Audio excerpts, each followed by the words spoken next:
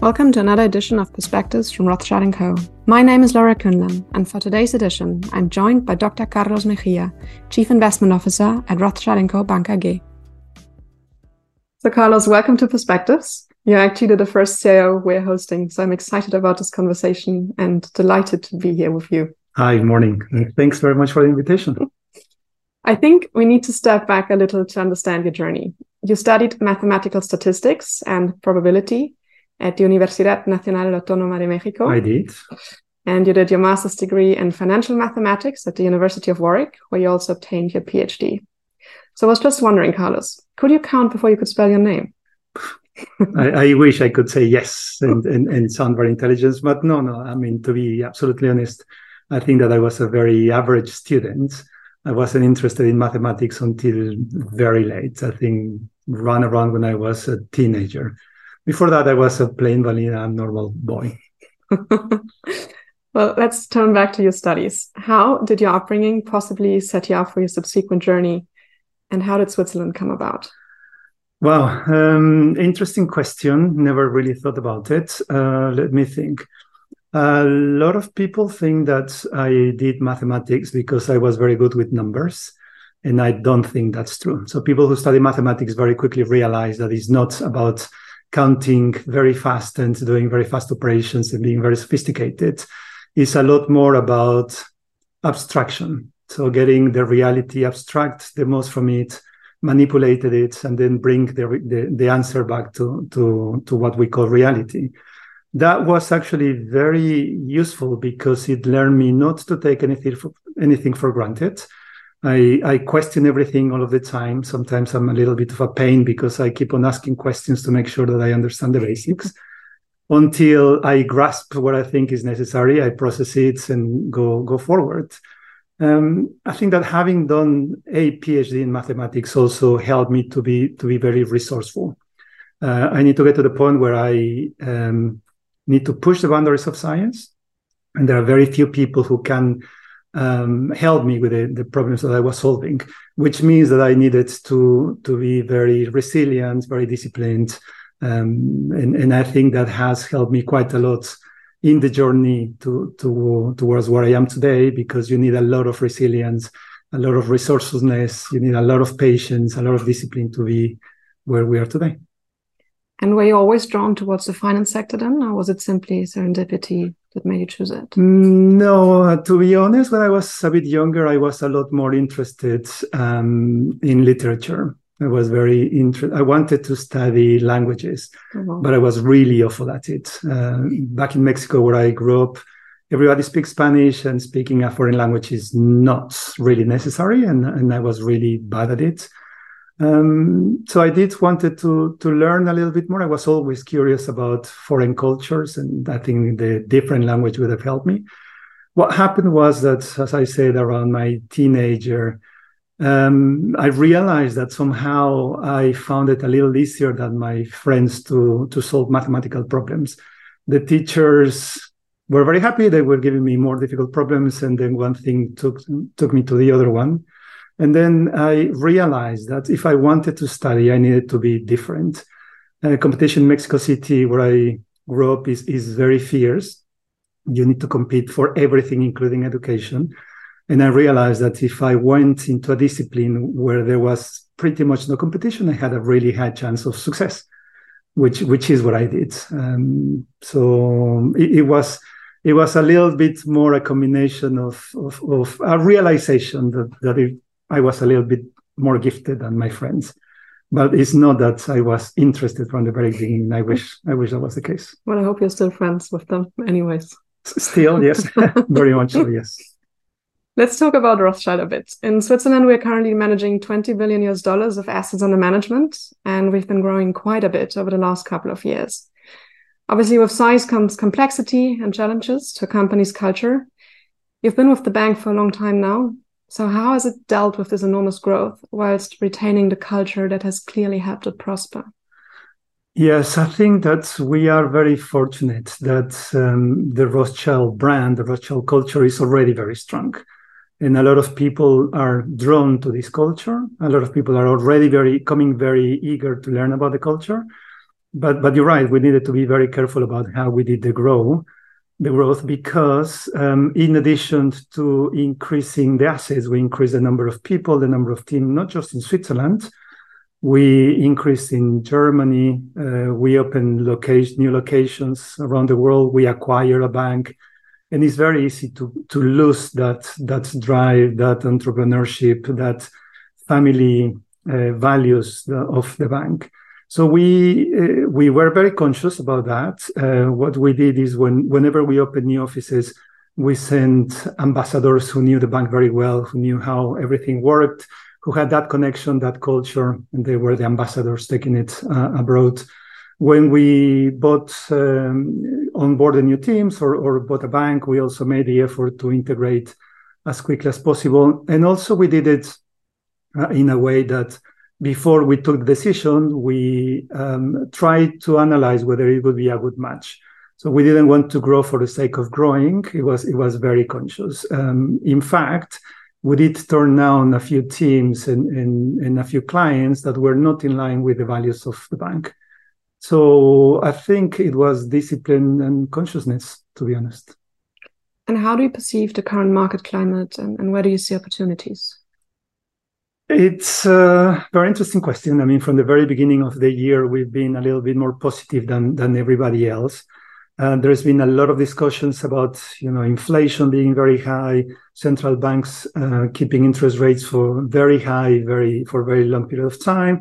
Economy is going into a recession, artificial intelligence, and wherever you look at it, there is headlines about geopolitical issues. Throughout this time, we've been a lot more constructive than the majority of people out there.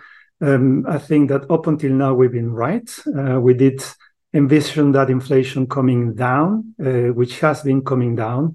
But we also said it's not going to come down to the levels that the central banks want, sustainable between 2 and 2.5%. That inflation is going to stay a little bit higher, especially because some of the factors that push that inflation higher, some of them have been removed, like the restrictions that we had in COVID, for example, all of the issues that we have with global trade.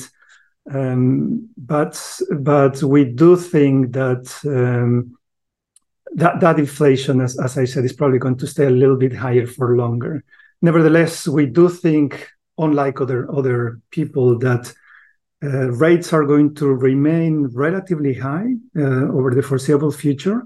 And the reason is that the central banks are, again, acting in a coordinated manner, trying to sort out the issues that they had to create to save the economy from going into an even more horrible scenario than we had during the global financial crisis. So the central banks need the excess liquidity to come out. We do think that that's a good thing, that the economy is going to start recovering, going back to what we know. It's going to feel a little bit less comfortable than we would want to have.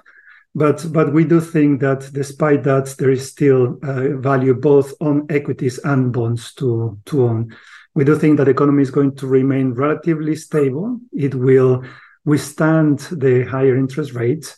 We don't see any signs of a sustained deep recession. We may have blips from time to time, which is perfectly normal in a period of recovery like we have. But again, I think that if our clients want to beat inflation, they need to have a combination of both equities and bonds. Coming back to your actual job, what is it that you enjoy most about it? Well, it's what do I like the most? I think, like everything, there is no one thing. It is a combination of things. I suppose that the very first one is that it's very intellectual. It helps me to keep my mind alive. I keep on learning new things all of the time, whether it's about new financial instruments, whether it's about regulation, whether it's about new businesses that I haven't been exposed to. I think that I find that very appealing.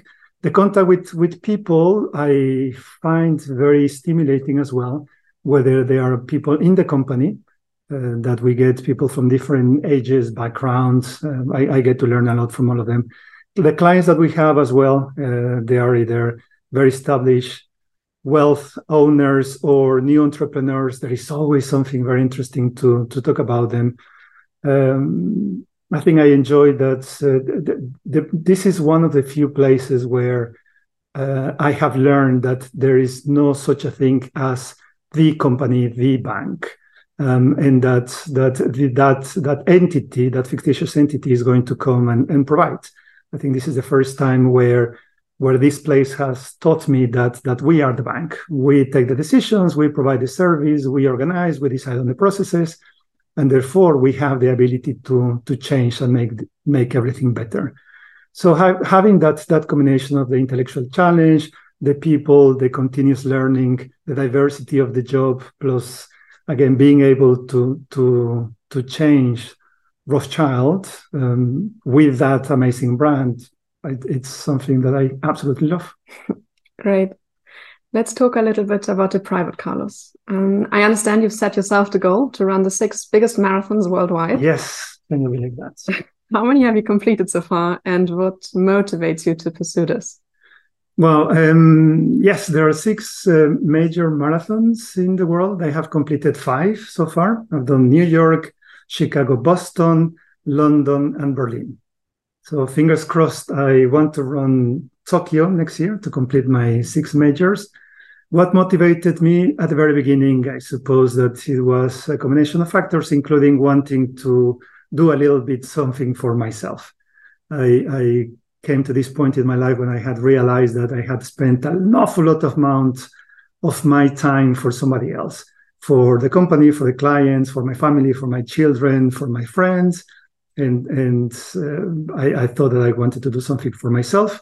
So running was quite interesting at the beginning. It was fun until somebody put me a challenge to run a marathon. I accepted the challenge and I hated every single day of the preparation. I was awful. I sucked at running. But when I ran New York in 2019, that was the first of the marathons, it was such an amazing experience. I felt alive and I wanted to experience that again. And what happened when I started preparing for the next marathon is that because I had in a much better shape, fitness, I started enjoying.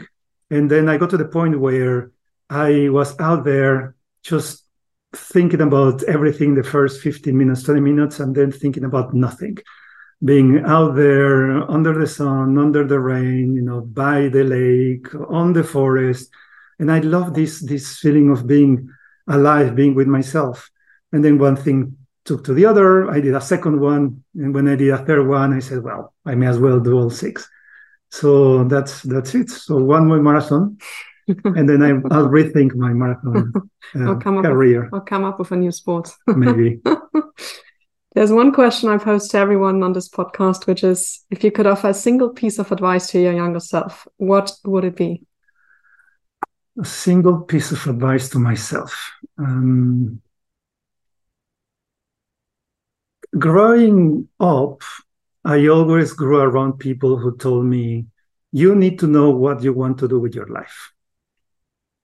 And I was always very stressed because I never knew what I wanted to do with my life. I was very curious about these people who knew and they were very disciplined and they were fighting for that. And I was frustrated that I didn't know what I wanted.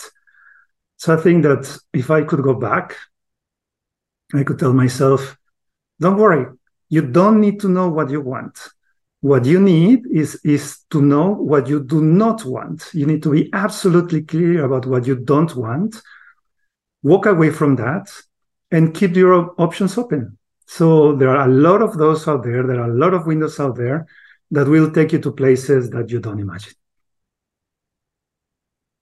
Great. That's an amazing answer. So Carlos, there are actually 3 things I'm taking away from today's conversation. Yes. The importance of stepping out of your comfort zone, staying alert for opportunities, and seizing them when they come your way. Yes. We've yet to delve into one of your many other hidden talents, namely your salsa skills. But I suggest we save them for another recording. We do a video of that.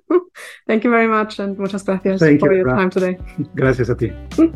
If you want to find out more about the topics discussed in this episode, please go on www.rothschildandco.com/insights.